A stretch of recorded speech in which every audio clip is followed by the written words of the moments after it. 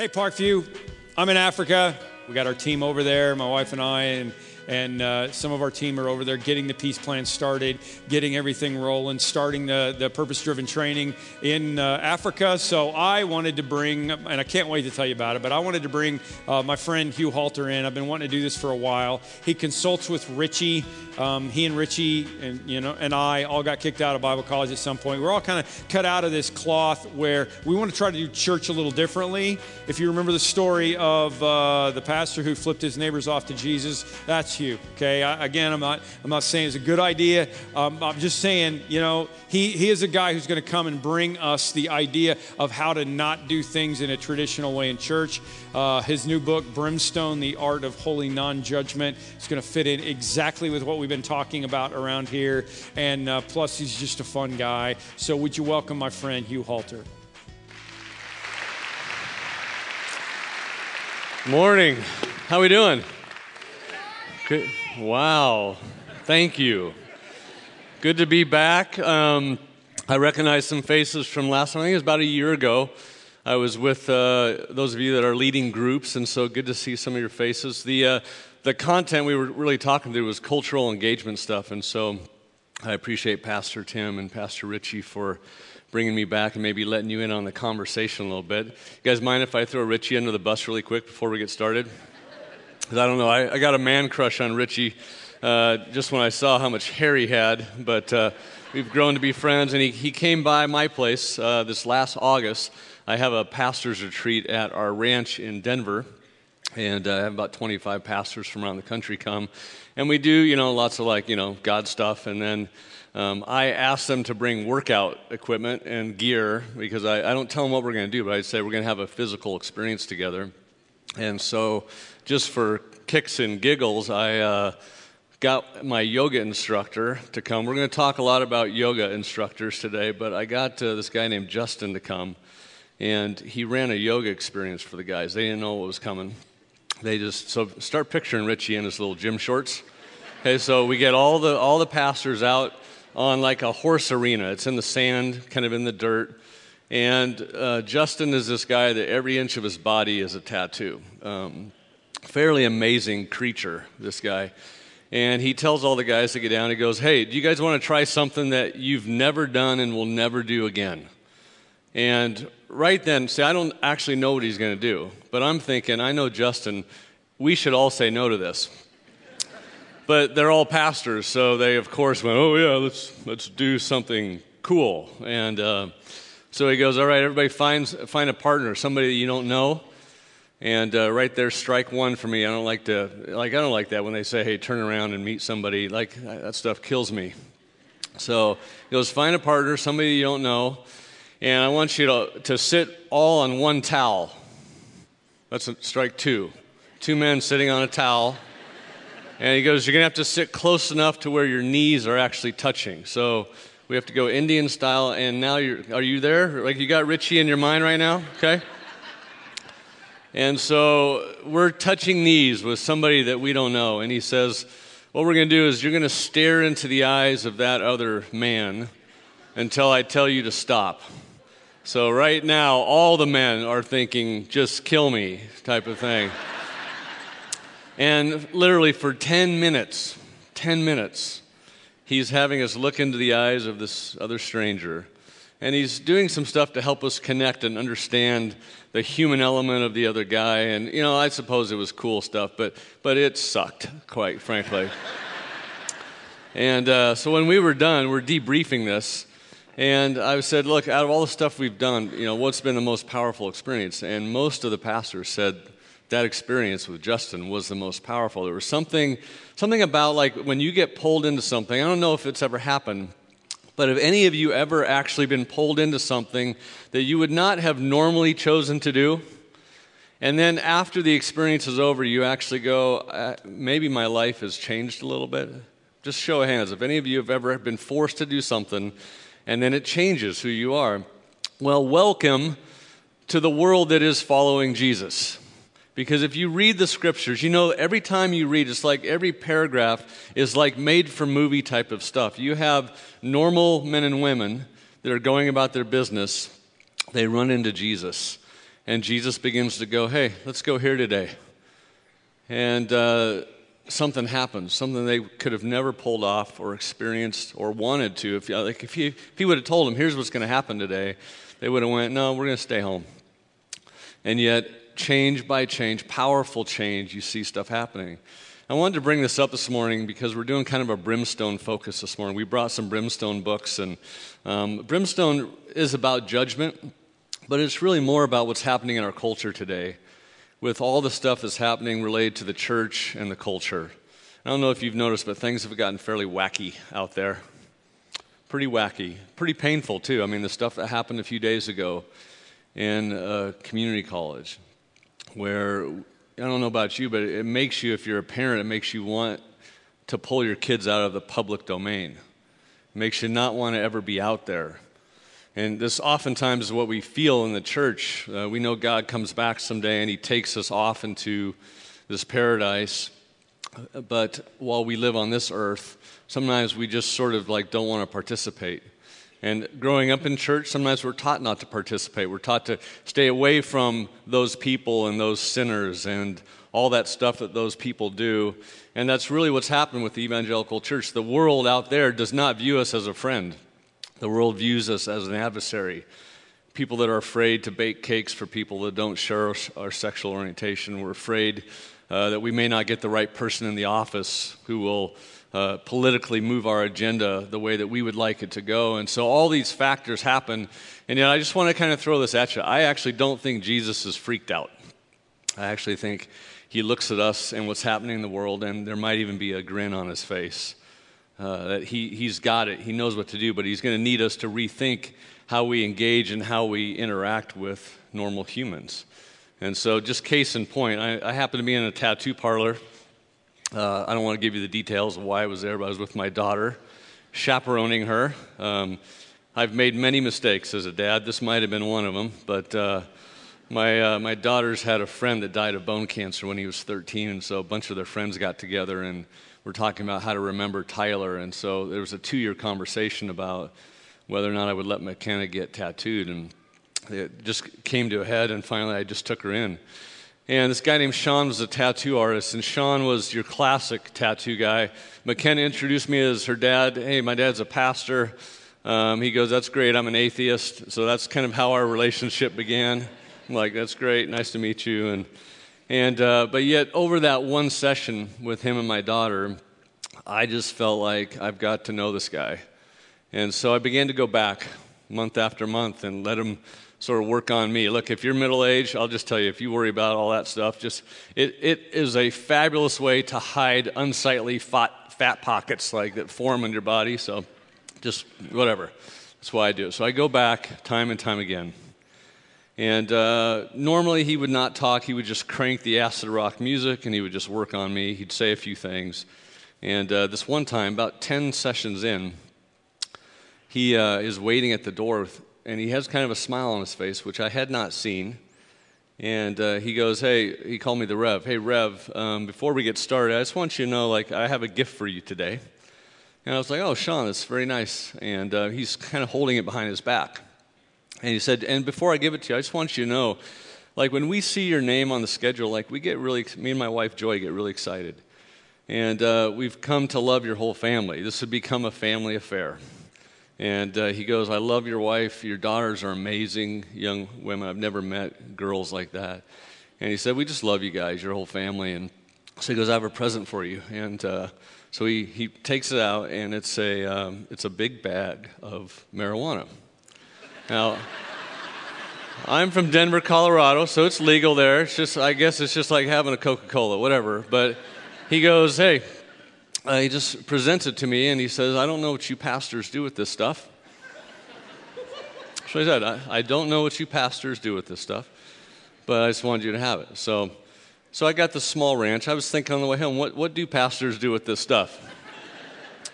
And we had these chickens that we just bought this ranch. I'm an inner city guy. But all of a sudden we're living out my wife's dream of horses. So we got 2 horses, we got some chickens. And don't worry, I didn't give it to the horses or anything like that. But the chickens, several of them stopped laying eggs. And my wife really wants eggs, so she keeps buying more chickens So we have like this production problem. And I eventually said, babe, we're getting too many chickens. They're crapping everywhere. And like, we've got to like, if we're going to get more, we got to do something with the other ones that aren't productive. And so she goes, well, just look, don't tell me what you do. And I don't want to see anything, but just do what you need to do. So I didn't know what to do with chickens that are unproductive. So I Googled how to off a chicken on the internet. And there's these terribly traumatic videos of like farmers that show you what to do with unproductive chickens. And I'm an animal lover, and so I didn't want to do any of that. So I devised my own method. I went and got one of my son's long samurai swords. I just thought I'm just going to do a little, like, they don't even see it. And so I waited till they turned their back, and I literally, and it was perfect. There was no drama. There was no chicken noises or anything, except I didn't notice, and I forgot because I'm not a farmer, but I didn't clear the other chickens from the coop. So the other 5 were back there watching what was going on. And those of you that have had chickens, raise your hand, okay? I'd never seen this, but chickens, like, they shake. They squat down and they're shaking, and all of them stopped production. It freaked them all out. And so for a couple days, I was trying to think, well, what do you do? And then I thought, the weed. Like maybe these chickens just need to chill out a little bit, you know? So I went out there when Cheryl wasn't looking and just kind of 2 days, eggs start popping, okay? Now, I know you go, okay, the marijuana, it's never going to make it to Chicago. It is. It's coming. It will be legal in every land. We're going to talk about a lot of wacky stuff today, but just a thought, we'll get started. God made the marijuana plant, okay? Let's just start there. I don't know why. Maybe it was for the chickens. Who cares? All right. So here's the other thing. Not only did I get the bag of weed, but Sean gave me a quote that really formed the basis of the books that we brought for you today. And I was asking him one time, I said, Sean, why do you think so many people are into the new body art and the tattoo art and whatever? And he started to talk, and I actually asked him to stop. I said, look, you got a pen? I want to write some of this down. So I want to read what Sean said.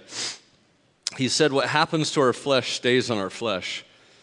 If it's a scar, it stays. If it's our natural color, it stays. Our skin is us to others. It's what they see. And since our skin is able to bend and move, tighten and loosen, it is able to communicate hundreds of unique emotions, feelings, and thoughts. He said you can't hide your skin. Most of our nerve endings are on our skin, so what happens to our flesh is usually obvious to someone watching us. We feel the world through our skin, and our flesh is the front door to our emotions. Our flesh is the most vulnerable part of our bodies, and oftentimes the reasons why people have been judged, abused, enslaved, or stereotyped. And he said, flesh matters. And I wrote this, therefore to have skin is to be human. And that's why flesh becomes the single most important theological and practical essence of our faith. And here's why. I want you to listen to this. That God as Spirit intentionally put on skin for us. It's called the incarnation. It means to take on flesh. When we think about how to engage the world, I don't know how to work out all the issues related to how they redefine this and how somebody does that and why they don't do life and behavior the way we may think that it would be better for them to do. But I do know this, is that Jesus had some way of influencing people that were just like the people that we live around, right?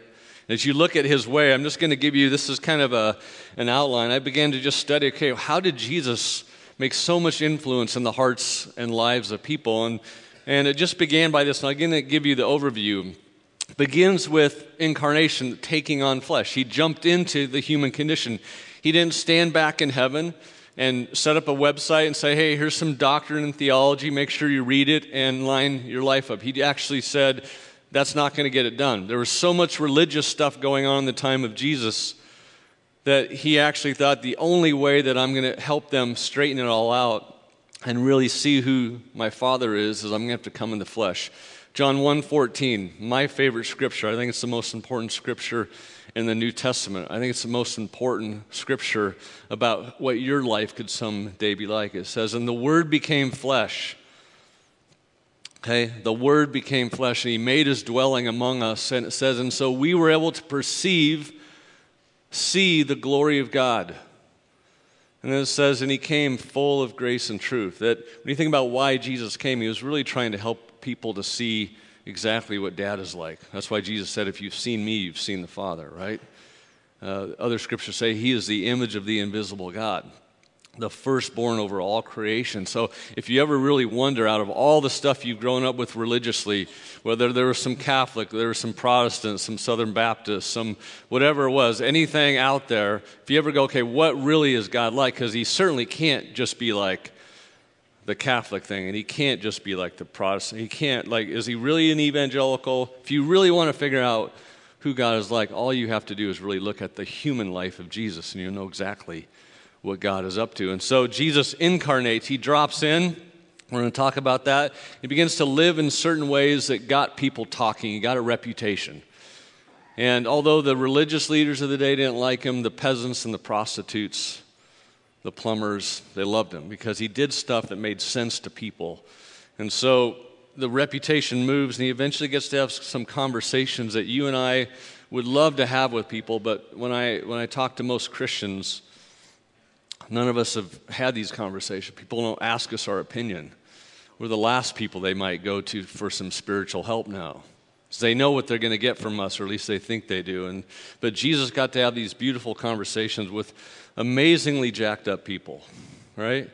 And in that, you'll see that there's kind of a natural confrontation. People started to realize, oh, I need Jesus.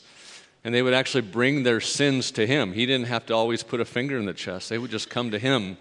And then eventually, we had full transformation, like people would be changed.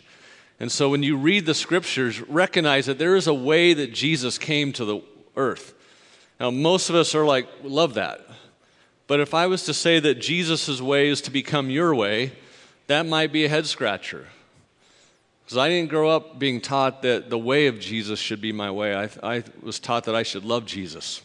And that the reason why Jesus came to earth was simply to die for my sins. And so that's what oftentimes we believe. He only came to earth to die for sins. And obviously it's a biggie, right? So if Jesus doesn't come and pay for the sins of humanity, none of us even have a shot, okay? All of us have sin. All of us are messed up by it, and we feel the effects of sin in our lives. So if Jesus doesn't do that, the game is up. But if I say, is there any other reason why Jesus came to earth? Sometimes we go, I don't know. And I want to submit to you, I think there is something that is just as important to Jesus about why he came, and that was to teach us how to be human again. That he wants to come off the cross a little bit. See, when he's on the cross, you'll oftentimes notice that his head is bowed and his eyes are closed because he's just died for our sins. And so when we see that, we can get very emotional. We're very thankful for what he does for us, right? And so we can worship and we can sing and we can come to church because of what he did on the cross. But the gospel, the story, the good news is that Jesus came off the cross. And even before he came off and before he went on, he was a man that lived. And he taught us how to live. And so listen to these scriptures. This is why the Apostle Paul, when the whole Jesus thing had stopped, he's now dead, he's come back, he's now left again. So now it's with a small band of people that are going to change the earth. Paul begins to go and say things like this. So, okay, I've been crucified with Christ. So it's no longer I who live, but what? It's Christ who does what? Who lives, okay?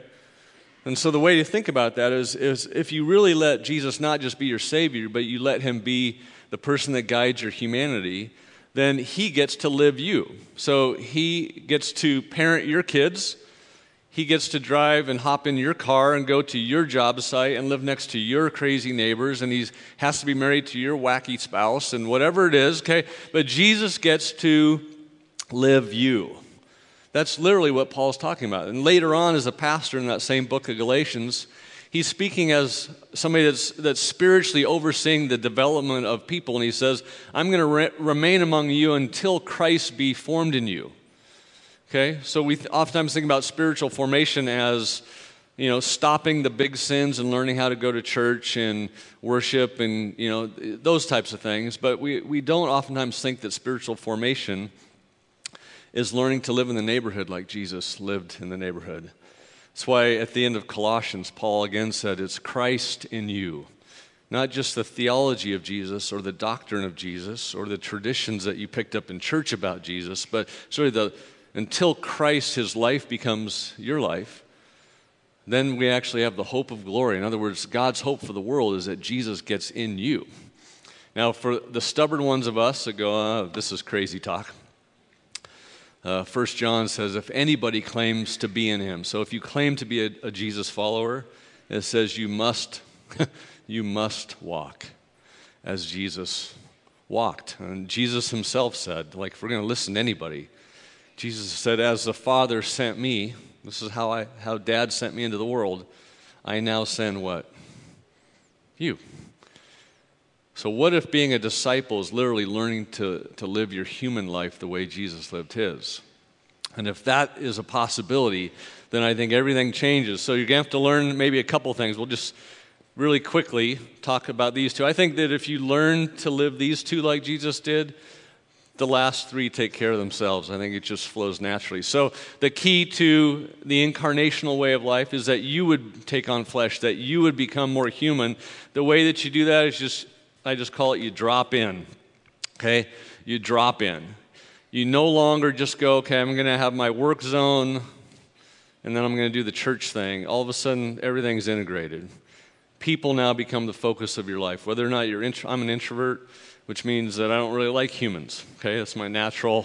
I'd rather always be with me. I love me. Okay, I never argue with me. I don't ever ask me to get up from a nap early or put down the fork. You've had enough. I get along with me awesomely. Okay. But the gospel is not just for me. The gospel is for them. So you dive in. It was one time it was a Monday morning. It was after a Sunday church service. And people were coming up after I spoke. And the first person complained about the music choices. The second person complained about my preaching style. And the third person got upset because we didn't have vegan communion crackers. So I was kind of losing it Monday morning. I was like complaining to my wife. And she's like, look, you got to quit belly aching and just go meet some new people. What she meant was you need to go hang out with some normal humans. And so there was a little yoga commercial on. This is where the yoga thing started for me. You can tell this is not a yoga body. I hadn't stretched since the third grade, okay? But I see this commercial, I'm like, well, that would be an interesting group of people to get to know. And so I went down to the sporting goods store and I bought a little yoga mat and a little leotard jumpsuit thing, and I cut my toenails, and I headed off for my first yoga class, and that was when I first met Justin, the one that Richie got to hang out with. And I saw him, I was like, amazing looking dude. We talked a lot. He led a few classes, and eventually, I kind of lost track with him. It was interesting. I don't know if you remember. It was right when that was going on. There was a national news story on CNN. I saw it in the airport flying back from Atlanta, and it was pastors all over the country that were condemning the practice of yoga. Anybody remember that? A couple of years ago. Watching all these people just look at the TV is like, oh, there they go again, the Christians, just kind of judging everybody. And so that night I went back and I went to a yoga class, and Justin was there. And as I walk in, he goes, hey, Hugh, did you see that story on CNN? I said, yeah, Justin, I was at the airport. I just saw it. He goes, that's great, your people. They're awesome. And I had to apologize, and I had to go, yeah, a lot of our movement is very afraid of other spiritual thoughts and religions. And he goes, so why do you come? And I made up a little bit of a fib. I said, well, I just enjoy the workout. I actually don't. I hate the workouts. They heat up the room to about 110, and then you just sweat all your body fluids out. So that's yoga. And I said, well, Justin, actually, I'd love to hear what got you into it. How much of this is spiritual for you? How much is physical? How much is just a job? And he goes, cool, let's go out for dinner after class tonight. Love to tell you. And so got to hear a story. It's actually interesting that you could have an approach to the culture, and you could condemn things that people do. But Jesus actually said, I did not come into the world to what? I didn't come into the world to condemn. But to what? But to save, to jump in. And so Justin became a friend although I lost track of them. Sometimes that's what we do. We enter human relationship for a while, and then it kind of fades away, and we just go back to our lives. Well, I did that, and about a year ago, a friend of mine, another pastor, we were kind of sitting down in my barn, and we were talking about how we just wanted to see the power of God again. Like, stuff had gotten dry, and we just were realizing what would really change everything is if we really felt like God was leading us, and we saw him do stuff with people. So we made a commitment. We'd try something together, and we thought, let's just get up in the morning and pray and give God permission, ask God to do something, and then obey whatever comes to our minds. So the next morning I started this, and I woke up, poured my coffee, sat out on my deck. I said, okay, God, I'm on duty today for you. Whatever you want to do. I've got some things to do, but you've got me today. I would love to be led by you, God. Who do you want me to pray for? And immediately Justin's name came into my mind. And so I just started to pray for Justin. And I remember saying, God, if you can connect me with him, I'd love to see him again. And so I went off to work out, and I stopped by a Jamba Juice, and guess who's in line right in front of me? This is in a town of 2 million people. So I pinched him on the butt. And he turned around, he gave me a big hug, and he's like, dude, he goes, I was like, it was weird, I was thinking about you this morning. And I was like, yeah, I was thinking about you too. And so 2 days later, my wife and I are antiquing 40 minutes away, and Justin's and his girlfriend are there, and he sees me, and he goes, dude, and drops a few F-bombs, and he's like, do you think there's because he's a super spiritual guy, he goes, you think there's a reason why we've connected like this? And I said, I think there is. He goes, what do you think we should do about it? I said, I think we should become lifelong friends. And he goes, I agree. How do we do that? I said, let's just start meeting. We'll meet every week or every other week. And so we've been doing that. And see, now this is the interesting thing. When you really take on the way of Jesus and you jump into relationships, the main thing that Jesus was known for was being a friend of sinners, right? That was his business card. Matthew 11. John the Baptist did not come drinking, but Jesus, the Son of Man, came eating and drinking. And so we called him a drunk and a glutton, a friend of tax collectors and sinners. And who was he a friend with? Well, there was guys like Levi who, if he doesn't incarnate with, then we don't have the book of Matthew in the Bible, but Levi was a tax collector. Everybody hated his guts. He was a dirty, rotten scoundrel, ripping people off. And as he would sit with not just Levi, but all the tax collectors in town, people would go, even his own disciples would probably say, hey, Jesus, can we have a word with you? So thank you for bringing us to that really stupid dinner tonight with these guys, but actually we hate these guys. Been ripping our families off for years. But these guys apparently respect you, and so we were just wondering, why do you not just confront them on their sin? I mean, they would probably listen to you. And don't you think that by eating with them, you were cracking jokes and you looked like you actually liked them? And so they probably think that you're condoning their lifestyle. Don't you think it'd just be better to just condemn what they're doing? And see, isn't that always the issue when we find people that we know Jesus would like us to love on, but then they don't live or believe or have sex the way that we have sex, and so we go, no, we got to pick a side. We have to either condone or condemn is our thinking, but I do want to tell you that Jesus gives you a third option. You don't have to do either of those first two. Third option is to eat with people.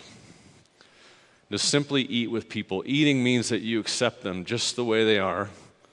And eating also leads to a conversation. And conversation is where Jesus begins to change the lives of people. But the eating part that's his way. He just ate with, just like, it was crazy. The worst of the worst, the woman caught in adultery. What's he do in that moment? And this woman has really sinned, right? And people would have said, well, if we don't, I know it's harsh that we throw boulders on her head and we stone her for this. I know it's harsh, but if we don't make a stand, then the culture is just going to keep getting darker and darker. So we're just going to have to do this. And Jesus would then, remember what he does? He just kicks everybody out of the temple. Says, you have not sinned. Go ahead and start chucking the first rock. And then he has a conversation again with this woman. Woman, where are your accusers? And she says, sir, they're all gone. And then Jesus says, amazing. He says, woman, neither do I condemn you. Now, this is the God of the universe that's actually going to take her sin and die on the cross for it. It's amazing. I just want to leave you with these thoughts this morning. If you wonder, well, how do we deal with all this stuff? Just look at Jesus just for a minute and just go, okay, what does that teach us? You have the most holy person that's ever lived, no sin in him, and yet he's the least judgmental person the world has ever seen. It would seem to make sense then if we who follow Jesus were like him, that the Christian movement should really be known as the least judgmental movement the world's ever seen. On the same line, you have the most righteous person that's ever lived. He lived right. He lived the best. And yet there's no self-righteousness in him. And you guys know what self-righteousness is? It's when you think your sins are not as bad as somebody else's sins. And the church has been really gifted at this. We like to just overlook our heterosexual sins, but we'll call out the homosexual sin, and we'll make that the big evil of the day. And I think Jesus would teach us, no, actually, look at me. I have no sin in me, and I don't give them an air of self-righteousness. So I wonder if you who do keep sinning your faces off could show just a little bit more. Remember, Jesus, he came full of what? Grace and truth. And yes, he did at the end of that conversation say, woman, go and sin no more. But he had her at hello. He had won her heart. See, Jesus has tried to teach us, we just don't get it, that you don't ever get a change of behavior until you get a change of heart. And the way that you get a change of heart is you become a friend. You can't love what you judge. It's a crazy deal. It would change the way that we parent our kids. It would change the way we would relate to our neighbors. Where did it end up with Justin? Well, we've stayed friends. And the other day, I told you about sometimes when you get pulled into something you don't want to do, it turns out being a really cool, like God is doing something we can't figure out. But Justin stole one of my Brimstone books, and he said, hey, I love the way you talk about Jesus. I want to interview you in front of all my yoga friends. So Justin does these videos where he does a yoga class, and it goes out to many, many yoga instructors around the country. And so he said, just come down. I want to have you be in a class. We'll have you in the class, and we'll do the interview. And so I'm like, okay, cool. Thought it would be an interesting opportunity. And I get down there. There's only one mat in the whole place, and there's all these like real yoga people. And I'm like, hey, Justin, how come there's only one mat there? He's like, well, I just decided it's just you and me. Just you and me are going to do the video. I'm like, in front of like all these people. And so I'm like tapping out again. I'm like, dude, I'm not comfortable with this. And he just goes, oh, you're doing it. And I settled in. I just realized, okay, God must be up to something. And so we do this really embarrassing class. And then he does an interview with me at the end. And all the yoga instructors stay. And he just asked me about, like, it's the clearest I've shared the gospel message ever. And I actually stopped him at one point. I said, hey, stop the camera. I said, dude, do you want me to talk this openly about Jesus? And he said, yeah, like, I love it. He goes, just keep going. And so at the end of that, all the yoga instructors just came up, and they gave me hugs, and they said never heard anybody talk like Jesus like that. And then this one woman at the very end, she was about my age, she runs all the spiritual teaching for the yoga leaders in Denver. And she said, she told me what she did, and she said, is there any way that you would come maybe every other week and just teach that stuff about Jesus to our yoga community? And I said, well, sure, I'd love to. See, at the end of that scripture where it says Jesus was a friend of sinners, Jesus said this. He says, wisdom is proved right by its results.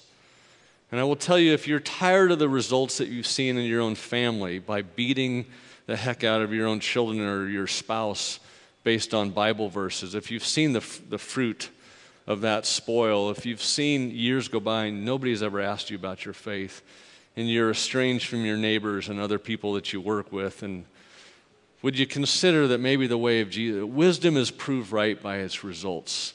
It worked for Jesus.